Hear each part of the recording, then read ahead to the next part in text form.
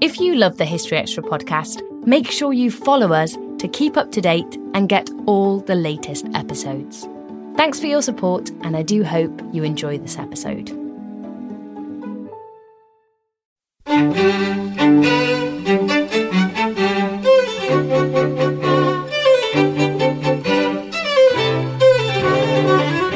Anybody who believes that Richard was a fantastic, glorious king has to answer the question of how did he end up in a situation where he relied on so few men.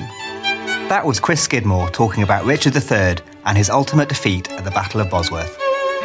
In many respects, the European Union of today is like the Holy Roman Empire.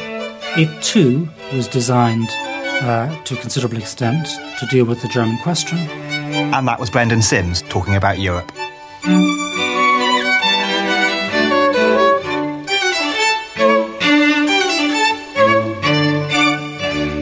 Hello and welcome to the History Extra podcast. My name is Matt Elton and I'm books editor at BBC History Magazine, which is the UK's best-selling history magazine. You can find it in all good newsagents and on subscription. See www.historyextra.com/subscribe for subscription deals. We also have digital editions available for the iPad, the Kindle Fire and Google Play. For details of our digital formats, including price, content and availability, head to historyextra.com/digital. Chris Skidmore is a man who wears two hats. He is both the Conservative Member of Parliament for Kingswood and a successful historian, author of 2 books on the Tudor period. For his latest book, Chris has been researching the moment when the Tudors first secured the English throne, the 1485 Battle of Bosworth. It was here that Henry Tudor famously defeated and killed Richard III in one of the most well-known battles in English history. But where had the Tudors come from, and what were the conditions that enabled a relatively obscure family to defeat a Yorkist monarch? These are the questions that Chris seeks to answer in an article that he has written for our June issue. Chris was good enough to drop into the studio a couple of weeks ago to talk more about his research, and Rob began by asking him what first drew him to the story of Bosworth. Well, for me, I'd written 2 books previously on the Tudors, and I was scratching around for a third book to write.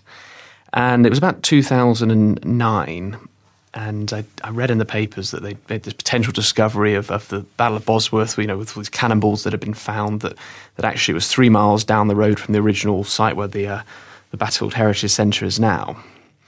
And I was a great fan of Juliet Barker's book on Agincourt, and I thought, well, this could be a perfect opportunity to write about sort of the new battle, the revised site, but at the same time to set it in the context of how the Tudors came from nowhere to become kings of England. So not just telling us a military history battle story, but actually to almost look at the epic saga, going right back to the 1420s when Owen Tudor had a sort of illicit affair with Henry V's widow, Catherine of Valois, and then tell the Wars of the Roses. It's such a complicated story, the Wars of the Roses. You sort of have got various wins on various sides. You've got the readeption in 1471. But I thought, if you're able to use the Tudors as this sort of golden thread, you're going to be able to make far more sense of the Wars of the Roses in doing so. So that was my sort of rationale behind the book, and then the structure fell into place pretty quickly after that. So even though the book is titled Bosworth, actually it's part of the book, and partly certainly the feature you wrote for us is also the road to Bosworth. How do we get to this situation where you've got the Tudors up against Richard III? Yeah, and at the time, as I was researching, Tom Penn's book, The Winter King, came out, and obviously huge interest then in Henry VII, this sort of father of the Tudor dynasty. What was his personality like? And Tom's book is excellent, focuses on the sort of later part of Henry's reign. But I was drawn to the fact that this was somebody who was exiled at the age of 1471, gets on a boat with his uncle Jasper, tries to go to France, ends up going to Brittany, and then for 14 years, from the age of 14 to 28, he's almost a prisoner, but he calls himself a prisoner in his accounts to the Burgundian chronicler Comines. And I thought, well, what are the sort of, how is his personality forged by that exile? So actually looking at Henry in exile, the younger Henry, what were those experiences that sort of determined how he was then going to come back later on in his life to challenge Richard III for the crown? That's what really drew me to the story. Because there hadn't been much research actually done on Henry's period of exile. So I got on a ferry, went to France, and went down to the archives in Brittany, archives in Nantes, and in Vannes. Vannes is one of the places where Henry Tudor was kept captive. And there's quite a lot of detail there about sort of Henry's actual exile, payments that were given to him, bits of clothing, details about who guarded him. He was placed in this Chateau de Elven, which is in a place called Largoet. It's actually the sort of tallest keep in the whole of France. And he was placed on the 6th floor. And if anyone wants to go there, it's remarkable because castles in France, they don't have the sort of same sort of heritage we have here, heritage protection. It's in the middle of a forest and in the middle of nowhere. I remember I didn't have a car and I had to basically get a bus and then walk 5 miles to get to this castle. And I'm a great believer in sort of reliving these experiences. And I think that what I've tried to do in the book is to highlight an age that hasn't really been covered about Henry's youth and that those lost years, really. Does a new picture now emerge of Henry from your book? Do you feel we understand him differently, potentially, with the evidence you've uncovered? Yeah, I think when you look at this child who was the product of a birth that was extremely traumatic. Margaret Beaufort was only 13 when she gave birth. Her husband, Edmund Tudor, had only died a couple of months before from the plague, having been arrested. And almost immediately, Henry's life is one of trauma, of one of continuous movement, of uncertainty. At the time, you've got your battles raging, battles of Edgecote, battles of Tewkesbury. And what you can see from some of the archives, for instance, is Margaret of Beaufort's accounts in Westminster Abbey.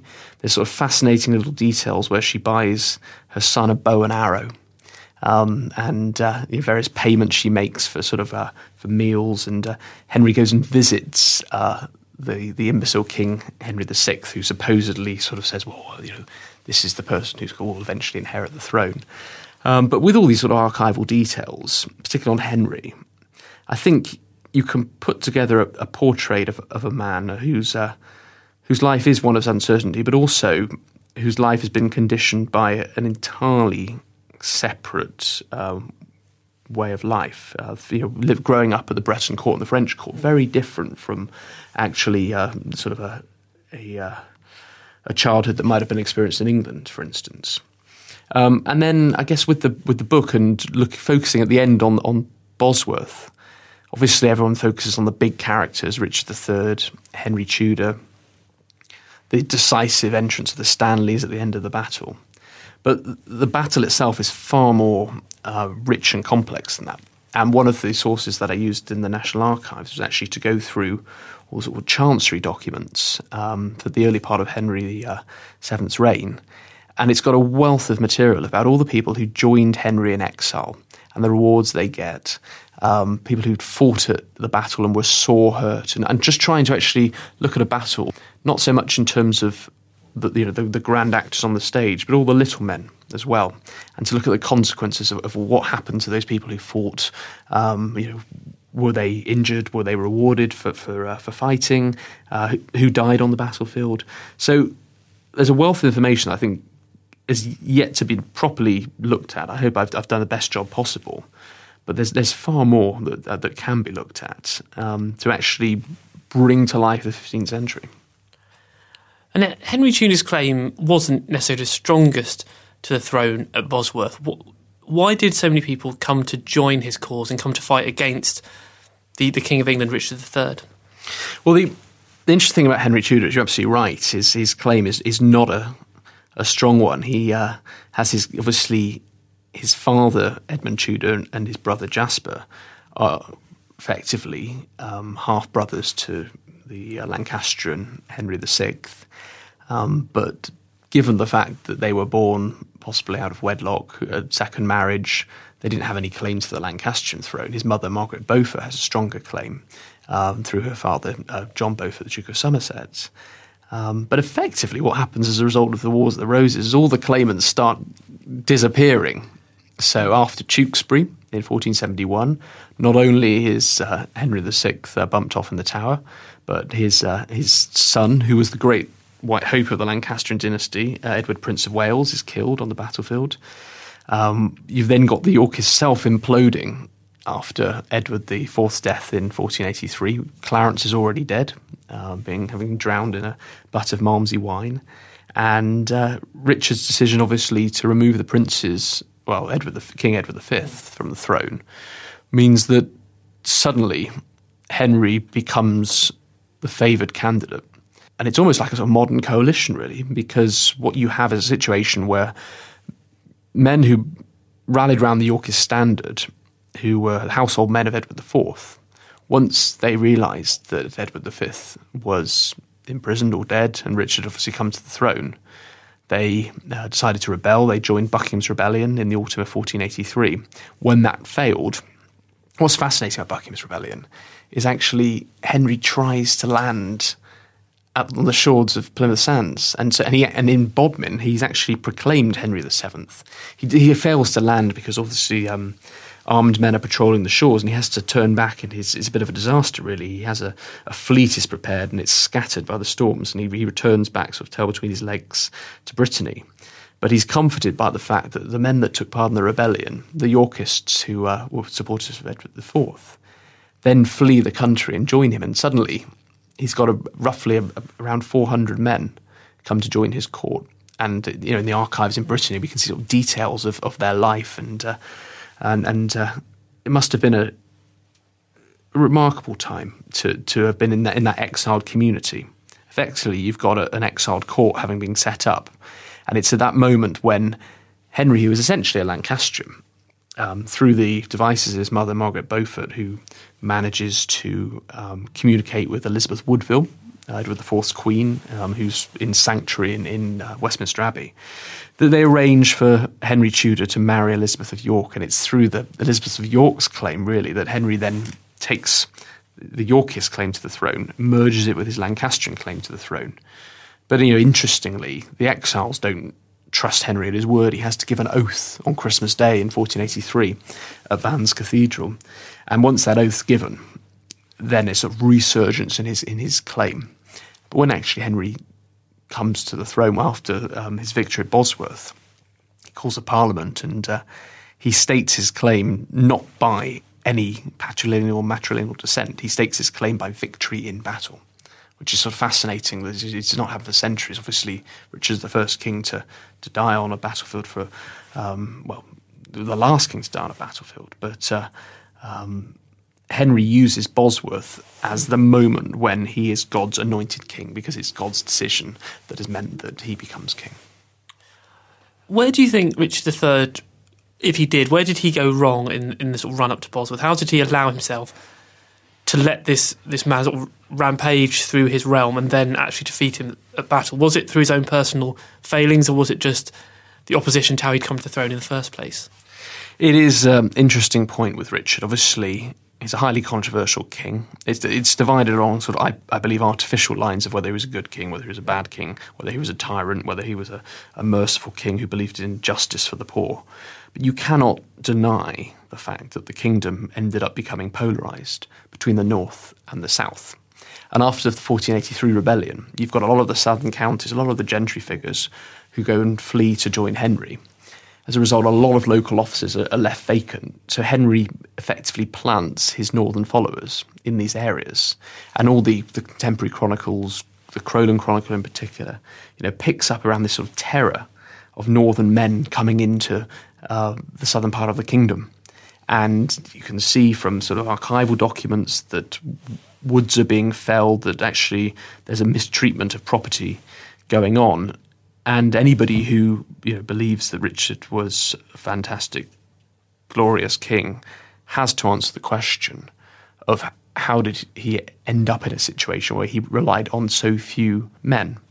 There is also the fact that Richard's financial administration begins to crumble because he needs to buy the support of men. It's amazing to see how much he gives away, how much of his patrimony he gives away, how many annuities he gives away. By the end of his reign, having actually abolished this practice of so-called what are called benevolences, where a king can ask subjects for money, loans, but actually they're not really loans, he starts doing it himself all over again. And it just is sort of this spiral of decline as he becomes more unpopular. He's running out of money, so therefore he needs to take more money off his subjects, leaves him in a situation highly vulnerable. And you know that Richard is in trouble when, in December 1484, nearly a year before Henry actually invades, he's issuing proclamations against Henry Tudor. Interestingly, the word Tudor is usually Henry, Earl of Richmond, and Richard makes a real play on his Welsh background as if he's a Welsh bastard, and that he's trying to ensure that the French will take over the kingdom, and it's really inflammatory language. But by May 1485, Richard knows he's in desperate trouble, which is why he moves to Nottingham, right in the centre of his kingdom, almost like a spider in the web, because he's expecting Henry Tudor to land. He doesn't know where. So he goes to Nottingham effectively thinking, well, that's probably the best place that actually he can anticipate any invasion from wherever it comes in the kingdom. But he knows that the game is up. So was Bosworth still a close-run thing, or because Henry had secured the support of people like the Stanleys, was he going into it as the favourite, really, in the battle? No, not at all. It's absolutely remarkable that Henry manages to pull off this feat. So it's sort of, I'd call it the only successful invasion of England since the 1066. You have a situation where Richard is able to assemble an army of 15,000 men through a process called the Commissions of Array. He still has the support of the Duke of Norfolk, one of the most significant nobles in the kingdom, the Earl of Northumberland, Henry Percy, and all the chronicles talk about this sort of massive army that he puts together, and his ability to create an artillery force. The past couple of years, he's been stockpiling weapons, and so one of the ballads of the battle talks about him having 140 cannon all chained in a row. Henry, in contrast, only has roughly around 5,000 men. He's got his 400 English supporters, but in order to try and actually get a reasonable force, he has to employ mercenaries from a camp in Normandy, who are sort of talked about as being the worst kind of men taken from the refuse of the people. And obviously with mercenaries, there's no guarantee that they will remain loyal at any one stage. So when Henry lands at Milford Haven, he lands at this place called Mill Bay, near Dale, right on the sort of western tip of Wales. He's probably got, at that point, around 3,000 men with him. And then as he makes his journey through Wales, he picks up Welsh support along the way, and in particular a gentleman called Rhys ap Thomas, who comes along with 1,500 men.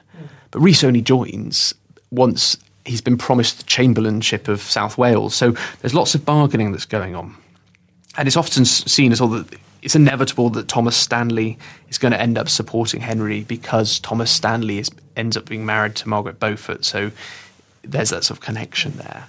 But that's not the case at all. Thomas Stanley is a fascinating character. The Battle of Blore Heath back in 1459, he promises his support but doesn't turn up at the battle. He's a consummate politician who never gets involved if he can help it, which is why he probably survives the Wars of the Roses.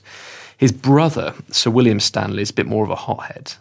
And it seems that William Stanley gives his support in advance to Henry, but Henry ends up meeting the Stanleys the night before the battle at this place called Merivale Abbey. And it's a fascinating place. You can still go visit. It's a Merivale church. And they've got a bit of stained glass that sort of Henry commissions after the battle a couple of years later when he returns to visit. But Thomas Stanley says, I promise my troops will be there at the battle. But when it actually comes on the day of the battle, Thomas Stanley sits by the wayside, and Henry has to go into battle with only 5,000 men compared to Richard's 15,000. So actually, he was far from the favourite when the battle began. So Richard must have felt quite confident seeing his numbers against Henry's. Yeah. Richard's able to divide his battle into the traditional medieval formation of 3 battles. So he's got a vanguard, a main battle where the king sits, and a rear guard. And the rear guard is held by the Earl of Northumberland, the vanguard by the Duke of Norfolk. Henry's got so few troops that he's not actually able to arrange his battle into this sort of traditional formation. So all he can do is create 2 wings. So he has his little vanguard that is led by a fascinating character, John de Vere, the Earl of Oxford. And the issue with Oxford is a brilliant military commander, but the last time he's actually fought is at the Battle of Barnet in 1471. And a bit rusty then. A bit rusty. He ends up making a huge mistake at Barnet when it's in a mist, and Oxford has a livery which is a star with streams, and unsurprisingly in the mist it gets confused with the livery of the Yorkist Sun, and his own sides start attacking each other because he didn't actually keep his side close enough together, and he remembers this lesson. Oxford ends up being arrested eventually and being sent to a castle, Ham's Castle on the Calais Pale. And eventually he manages to escape in 1483 and joins Henry. And he's a devout Lancastrian. But Oxford's probably mulling his defeat from 1471. And he comes back and leads the vanguard, but he's determined that he won't make the same mistake again. And how Oxford manages to defeat Richard's vanguard is fascinating, because the sources talk about this sort of famous manoeuvre where he goes around a marsh and then manages to get the sun and the wind behind him, so that obviously if you've got the sun staring in your eyes on Richard's force, it's difficult to fight. If you've got the wind behind you, your arrows are going to fly stronger. And he pulls off this manoeuvre, which is actually sort of a classic military manoeuvre, which is in the sort of medieval writer Christine de Pizan. She writes a book De Fates d'Armes, which actually Oxford then gets translated by William Caxton 2 years later. And they managed to pull off this manoeuvre, which then breaks Richard's vanguard, and it's almost in desperation then, once his vanguard's been destroyed, Richard decides to make, he spots Henry Tudor. But what's also happening is Richard's rearguard, led by the Duke of Northumberland, does nothing. And you're seeing the treachery taking place. You've got all these men who have been summoned, but the rearguard refuses to move, and one of the chroniclers talks about it, just sort of they stand hoving from afar. And some people start to flee. And I think it's in that moment when Richard realises the loyalty in his army is breaking down, that he makes that sort of kamikaze last attempt. He spots Henry Tudor's standard and charges on horseback towards it. And that's when the Stanleys turn on him and yeah, down, everybody, when they talk about Bosworth, always says, "Oh, my horse, a kingdom for a horse." Every single contemporary account of Bosworth turns that on its head. There's a Burgundian, Juan de Salzar, who is there and is helping Richard, and he turns to Richard and says, your army is falling to pieces. Your men are refusing to fight. Here's a horse. Flee now for another day. And Richard effectively turns around and says, "No, give me my battle axe. I'm going into battle." In a way, you should turn Shakespeare around and say, a horse? My horse, forget it, I don't want the horse. That's how you should really be relating Shakespeare. And this whole idea of Richard being sort of feeble-bodied is nonsense. He goes into battle. He manages to unhorse this guy, Sir John Cheney, who's actually 6'8", is the tallest soldier of his day.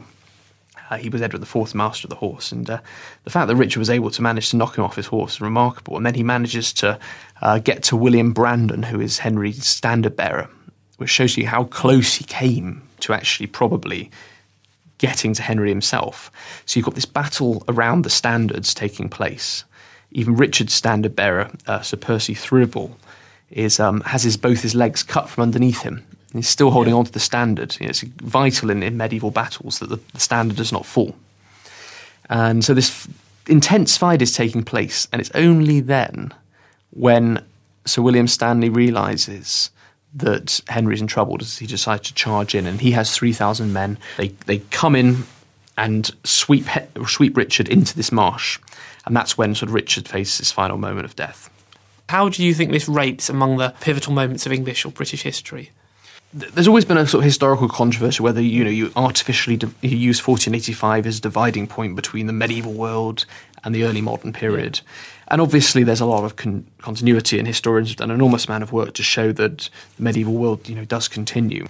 But still, in my mind, the Bosworth does represent a key moment. It is undoubtedly one of the most important battles of English history.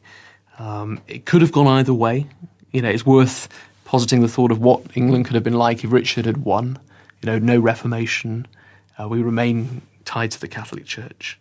But I think in terms of the drama of the battle as well, it's one of these battles that's not simply fought or won. It's also a battle that is lost, and it's lost not just because of what happens on the day, but what's gone on months and years before. and it's the culmination, which I've tried to get across in the book, that it's on an epic scale.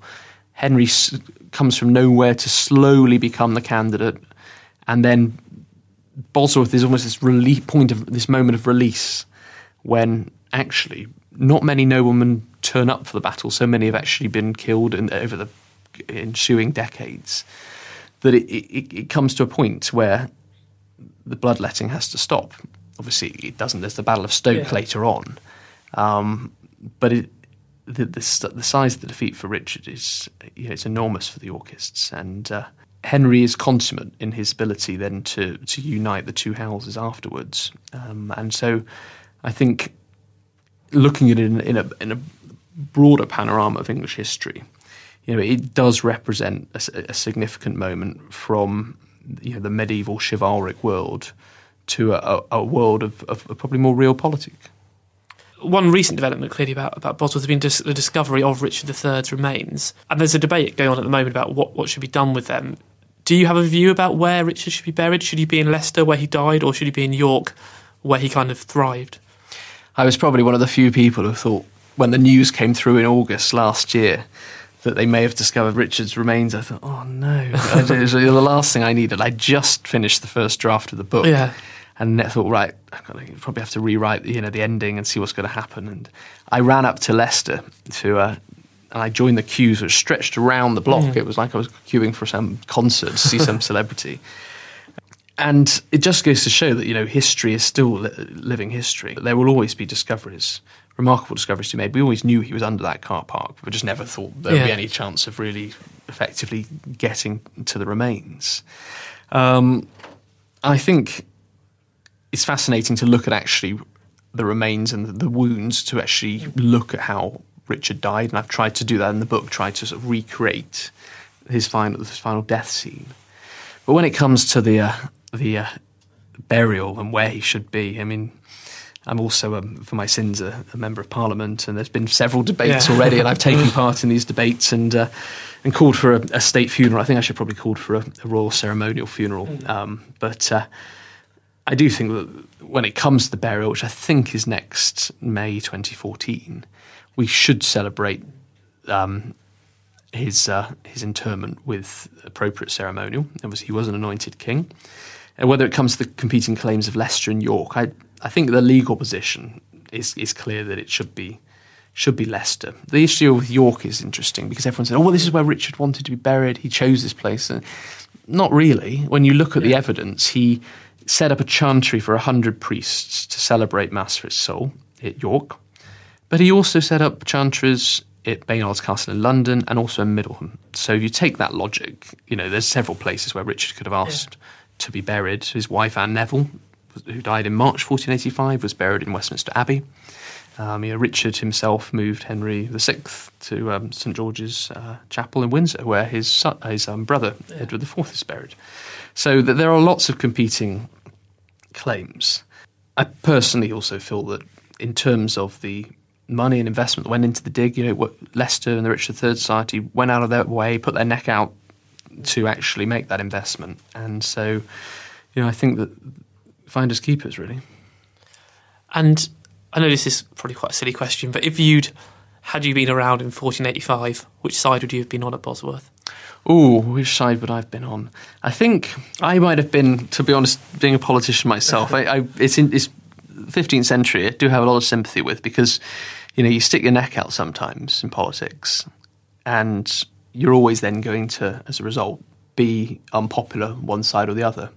When you look at actually some of the people who made it through at the end, they didn't take part at all. There was a William, Earl of Berkeley, famous character who he gave money to Henry and he gave men to Richard. But he said he didn't turn up himself at all. So he was covered either way. He was covered either way.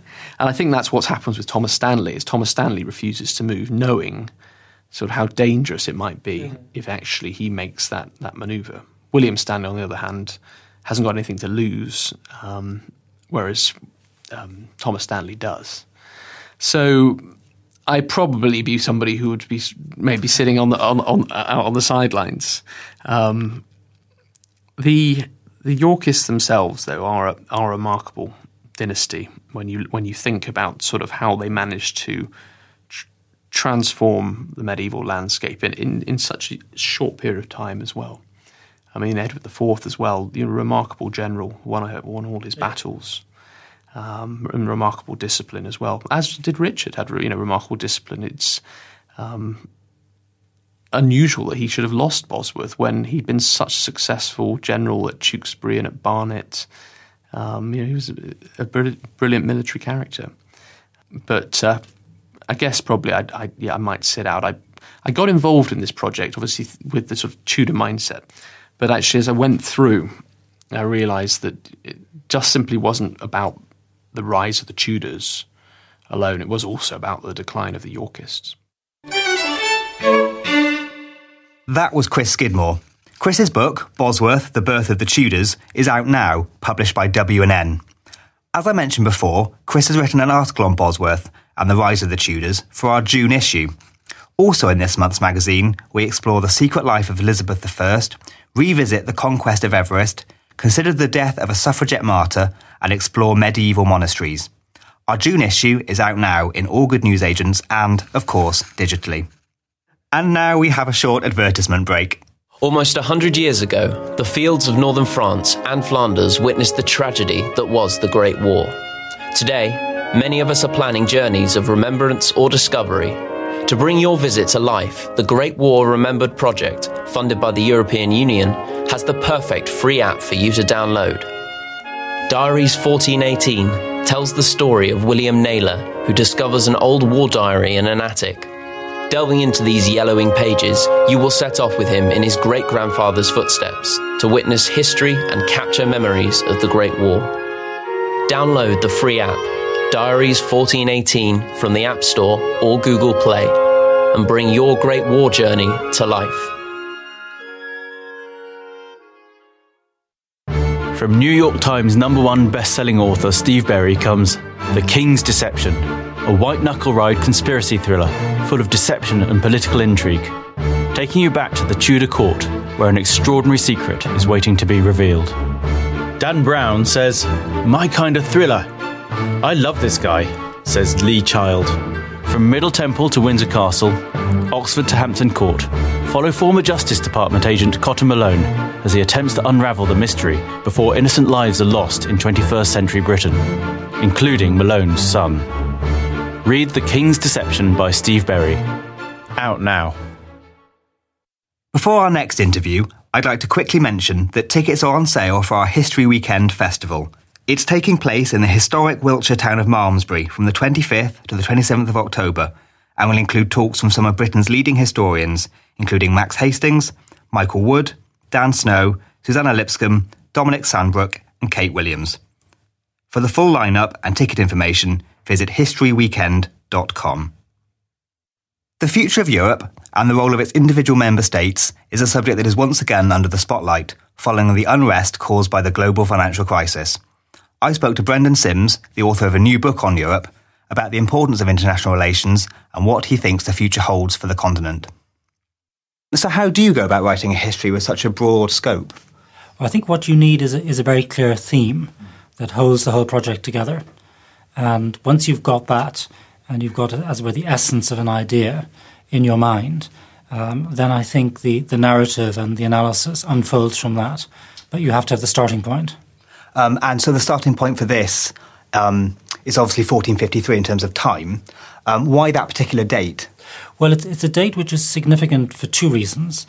First of all, I mean, it's obviously an iconic date in European history with the fall of Constantinople. But I choose the date in that respect because of its importance for the history of Central Europe and the fact that then Germany, Central Europe, is in the firing line of the Ottoman advance, and a major organising principle for European and particularly for German and Central European history becomes for about 100 years the Ottoman threat.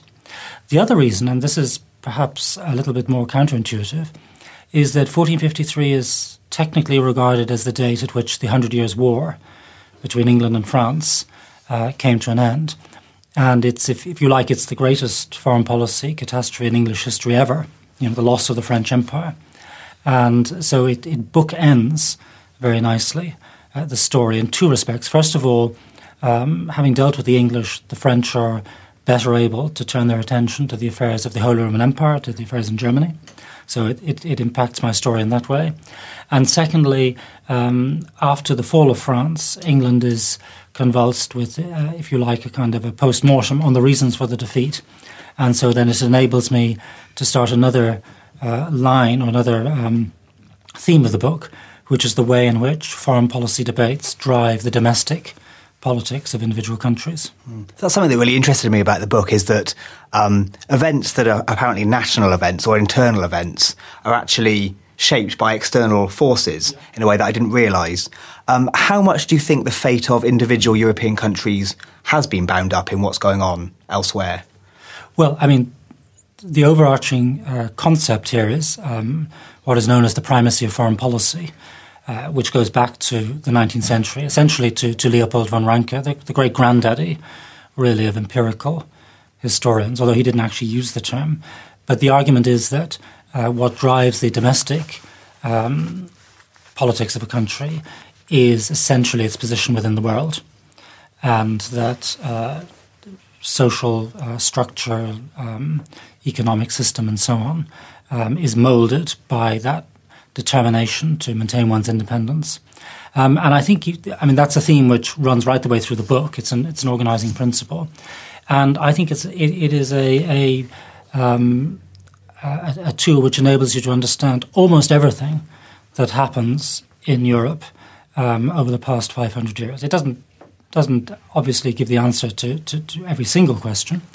And as I say in the book, there are times when the primacy of foreign policy doesn't apply, and it applies less as we reach, the present day of the last 2 decades or so after the end of the Cold War. But generally speaking, it explains a great deal. And in what ways do you think that states exerted control over other states in Europe? Well, the most obvious form of control is, of course, the hard military power, either explicit or more often than not implicit. And then there's hard economic power, controls of currencies or of credits.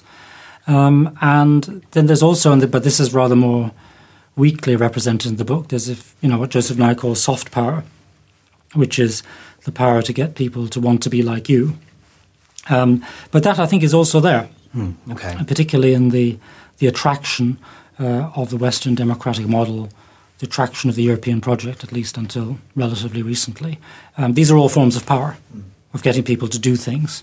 Are there any particular examples of things that we might otherwise regard as national events that you think actually are kind of more complicated? Absolutely. Well, I think to take some fairly salient instances, the English Civil War begins effectively as a revolt by Parliament and by the Protestant public sphere against the foreign policy of James I and later, of course, of Charles. In other words, the perceived failure of the Stuart monarchy to defend the Protestant cause in Germany, which is regarded as the main bulwark of English security in the last resort, because if Protestantism in Germany falls, then Protestantism in the Low Countries is in grave threat, and if Protestantism in the Low Country falls, then of course the Catholic enemy will be in the Channel ports and is able to threaten the south of England. And it's very clear that in the 1620s and even the early 1630s, the failure to support Frederick of the Palatinate, the Winter King, the Protestant interest in Germany, is the main bone of contention with the Crown, to which then others are added. That's one example. Another one, should be a familiar example, would be the French Revolution, which again is driven very largely in its early stages by a disenchantment of the public sphere with the Bourbon retreat in foreign policy in Europe, but in particular the retreat in Central Europe and Eastern Europe, the failure to push Bourbon interests in Germany, the failure to support the Poles, the beatings dealt out to the Ottoman Empire, which was a French ally, the intimidation of the Swedes, and so on. So the French Revolution, and in fact Ranke said this, more than 150 years ago. And the French Revolution can very much be seen also as a revolt against the foreign policy of the Ancien Regime. That's brilliant, thank you. I mean, you have mentioned there that a kind of major theme in this book is Germany's central role in all of this. How much is that down to its central position or its history or kind of both of those factors? Well, it's both of those factors and more. It's obviously, to a considerable extent, driven by location. Germany is at the heart of Europe, geographically. And this has two consequences. First of all, that it is the area where the interests of most European powers, and indeed in the 20th century also of extra-European powers, intersect. And you see this in, for example, I mentioned the English preoccupation with securing the Low Countries, an important part of which, or the central part of which, is securing the Holy Roman Empire. You see this in the French concern to break open the Habsburg ring of encirclement around their country through penetrating the Holy Roman Empire.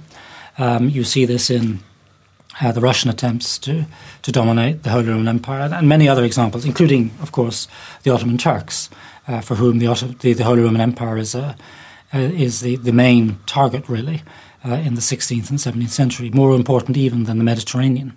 And, of course, it's also a vacuum which sucks in outside powers, and an area through which armies march to fight each other, possibly elsewhere in some instances. So all that's important. Germany is also important because of its huge population, the wealth and the skill of its inhabitants. And so what you see, and I describe this in great detail in the book, is a concern on the part of the protagonists to try and access those resources for their own purposes. For example, by taking over the title of Holy Roman Emperor, or at least to deny those resources to somebody else. So either way, Germany is central to their preoccupations. You see this particularly in the 18th century, where the Habsburgs and the French and the British contest for dominance in Germany, or at least to deny that dominance to the other power. And then there's the ideological element as well. Germany is the cockpit of the Reformation struggles. It is the cockpit of many of the great ideological divides of the 19th and 20th century, particularly in the 20th century. It's where the three utopias of Wilsonian democracy and Nazism, of course, and Soviet communism, where they meet and they contest throughout the mid-20th century. And there's also the question, finally, of the legitimacy, particularly I'm talking now about the early modern period, which is conferred on actors by having the imperial title, because the Holy Roman Emperor is technically the senior monarch, potentate in Europe. He's the emperor after all. And there is a certain sort of cultural, ideological cachet or legitimation that goes with that. And so it's no accident that many of the figures in the book, Henry VIII of England, Francis I of France, the man who later becomes Charles V, they're all contestants for the position of Holy Roman Emperor. You mentioned in the book that whoever controls kind of Central Europe controls Europe and therefore controls the world. Do you think there are any other areas of Europe or of the world that come close to being so important in terms of that? No, I would struggle to identify an area that would have anything like the salience of Central Europe. And this is not simply my retrospective categorization or assessment. I mean, this actually maps onto the perceptions of protagonists at the time. I've mentioned some early modern examples, but you see this also in the thinking of US strategists in the 20th century, where they talk about sort of a heartland in Europe, Central Europe, which they need to deny to the Soviet Union and to win over to their side. So you see this theme is sort of replicated over hundreds of years. And I don't see any other area that comes near. Of course, there are points or places in the world which are the subject of contention, say Korea, for instance, the Cold War. But the argument I make in the book is that, in fact, what's been fought out in Korea isn't necessarily just a struggle in Asia, but it's actually a struggle for Central Europe. In other words, it's drawing the line in Korea, but very much with a view to making the point that Soviet aggression, as they see it, will be resisted in Germany, and to encourage the Germans. I mean, the point is explicitly made that they won't be left in the lurch if there's going to be an attack in Central Europe. You touched there on the United States. How do you think the US has impacted on kind of relationships within Europe? Well, the United States, I mean, I think there are two stories here. One is the story of the US, if you like, intellectual, constitutional engagement with Germany. And that's the fact that the model of the Holy Roman Empire is regarded by the American patriots when they come out of the War of Independence, and they're in a rather difficult situation. They've got problems with their debts, they're surrounded by hostile powers, they've got internal divisions. And there's some doubt as to whether the 13 states, ex-colonies, will be able to survive as an independent state. But they've got a United States of America, but it's effectively a confederation. And they look at the old country, and they are looking for inspiration as to how they should organise their polity. And what's very striking is that Germany is a negative example. They don't want to be like the Holy Roman Empire, which they regard as sclerotic, feeble parliament, emasculated emperor, the subject of countless interventions by outside powers.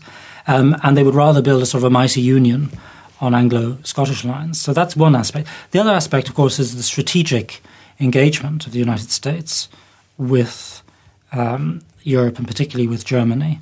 And that strategic engagement with Europe is there from the very beginning of the Republic. I don't think there's ever any sort of time of innocence, of isolation, where the United States isn't interested. In fact, the early years are times when they're most profoundly concerned, because that's the weakest. And they fear, as I said, being swallowed up. But what begins to develop on the US side is the idea that what happens in Europe will have an impact on them, either in the form of the ambitions of the colonial powers, France and Britain, who perhaps haven't given up their ambitions in North America, or the presence of new other and rising powers on their borders. So one thing I deal with in the book is the French intervention in Mexico, as supported by, funnily enough, the Egyptian government in the 1860s. And then, of course, the German penetration, much magnified in the imagination of Latin America, particularly of Mexico, in the period leading up to the First World War. So that you have, by the time the United States joins the First World War, a profound consciousness that what happens in Europe, and particularly in Germany, will have direct strategic implications for them at home. So the Atlantic shrinks, if you like. How far does this desire to be in control of an empire influence leaders around Europe? I mean, are there any particular examples of figures who you think have been particularly influenced by this desire? To dominate Europe as a single imperial force? Yes. Well, I think the three figures that spring to mind in the early modern period are Charles V, who was the Holy Roman Emperor, of course, ruled huge Habsburg conglomerate spanning, Spain, Austria, the Low Countries, parts of eastern France, what is today eastern France, northern Italy, Naples, Sicily, and of course the overseas empire of the Spaniards. And he was accused, to a certain extent justly, of aiming for what was called universal empire. And the same was said of Louis XIV. And indeed his interest in Germany is driven also by that concern. And Napoleon, clearly, who did in fact control more or less the whole of continental Europe, and particularly Germany, and toyed for some time with the idea of taking on the German imperial title. So you see this theme again. And in the 20th century, domination of Europe clearly was part of Adolf Hitler's design. So these ambitions have been there, yes. So what lessons do you think exploring Europe's history can offer us about present-day Europe? I mean, I think one always has to be very careful with the lessons of history, because clearly we historians look at the past. We're not prophets. I think I would be a very bad prophet. But now I'm going to disregard everything I've just said. And I think that if there is a lesson for the current issue, which is really the question of the future of the Eurozone and of the European project more generally, the two lessons I think that emerge out of my book are, on the one hand, there is the German question: how does Europe coexist with a strong or a weak Germany? And one part of the historical answer to that has been the creation of the Holy Roman Empire, or at least the Holy Roman Empire as it developed, and which essentially was a structure for the diffusion of power, the containment of conflict. And in many respects, the European Union of today is like the Holy Roman Empire. It too was designed to a considerable extent to deal with the German question, to embed, as the phrase goes. One could use other words, but that's the one then. Is often favoured, to embed Germany in these broader European structures. There are two problems with that currently. First of all, that particular structure seems to be breaking up. And secondly, that in a sense, as a result, many of the disadvantages of the Holy Roman Empire, its sclerotic nature, the slow decisions, its failure to project power outside, its failure to represent its interests on the wider stage, many of those characteristics have been imported into the new Europe. So one lesson is that Europe should not be like the Holy Roman Empire. The second lesson is that there's also a solution. This is a problem from history, but there's a solution from history. And that is what I try to argue from the book, is the superiority, in historical terms, of the Anglo-American model of constitutional development. That the British in 1707 and the union between Scotland and England, which created this vibrant fiscal military state of a single debt, for which Parliament, the political nation as represented in Parliament, is responsible, a single army, that kind of thing.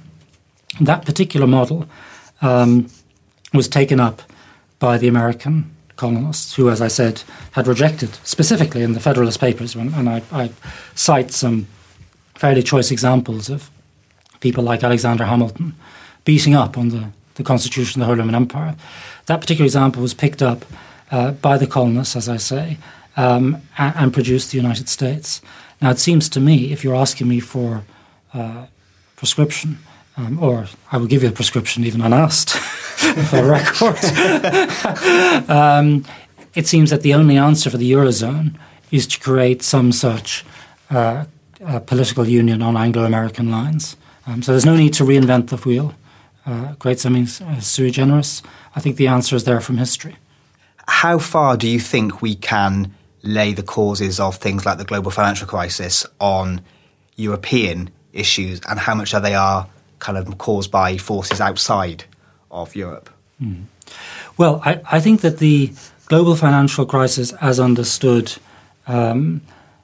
as you know, the 2008 crash, Lehman, and all the rest of it, that of course is a global crisis of capitalism, and not specifically related to Germany.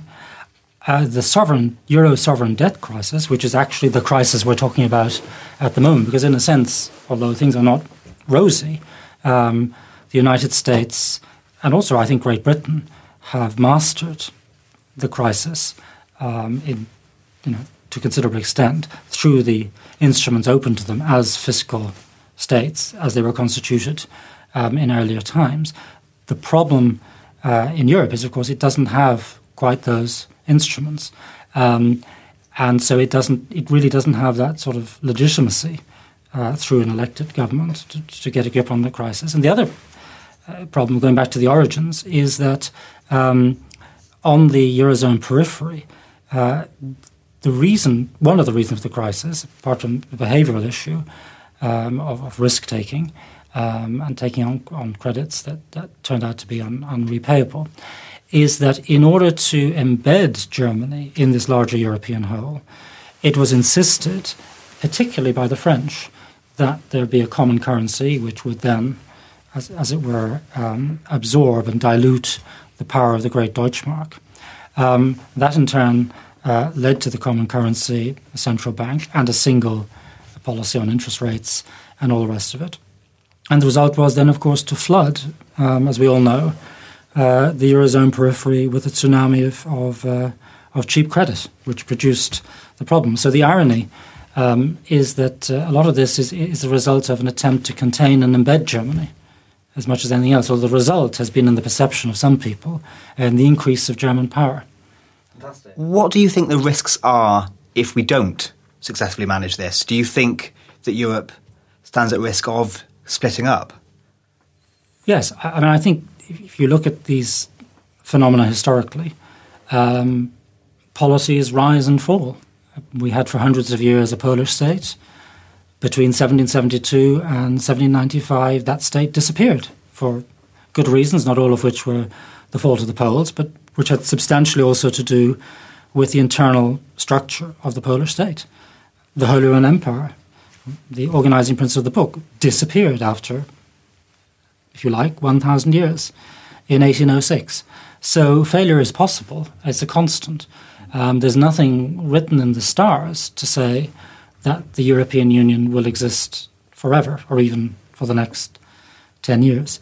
And the danger is that, as you imply, the Eurozone sovereign debt crisis will split up the Union. And if that happens, then we will have the reconstitution of the national currency, the return of the Deutschmark, and we will be in a totally different scenario in Europe, which might be a good thing or might be a bad thing. But I think if there is the option of a Eurozone political union, then that is vastly preferable to both what we have now and the return to the national states. Return to the national states, from my point of view, would only make sense if we then had in Europe a series of viable national actors who could cooperate to do the things that Europe needs to do on the world scene. Unfortunately, because of Germany's history, because of its political structure and its whole political culture, they're actually uniquely unsuited to step up to the plate in that regard. And they would find it easier to do so as part of a single European state than as their own national state. That was Brendan Sims discussing the past and future of Europe. Brendan is the author of Europe, The Struggle for Supremacy, which is published by Alan Lane. And that's almost all for this week. Do get in touch with your views on podcast@historyextra.com, and we'll do our best to read out some of your messages in future episodes. We're also, of course, on Twitter @historyextra and on facebook.com/historyextra. Next time, we'll be featuring Anna Whitelock discussing Elizabeth I, recorded at BBC History Magazine's recent Tudors Day. Do join us for that. The History Extra podcast was recorded in Bristol and produced by Jack Fletcher.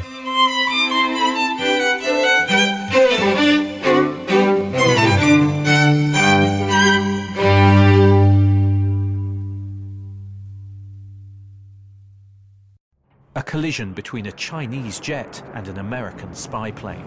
He came and rammed into our left wing. With relations increasingly strained, what are the chances of things spinning out of control? The Western world was asleep. I'm Gordon Carrera. I'll be exploring the friction in this most important of relationships and asking, has the West taken its eye off the ball? You cannot ignore China. From BBC Radio 4, this is Shadow War, China and the West. Listen wherever you get your podcasts.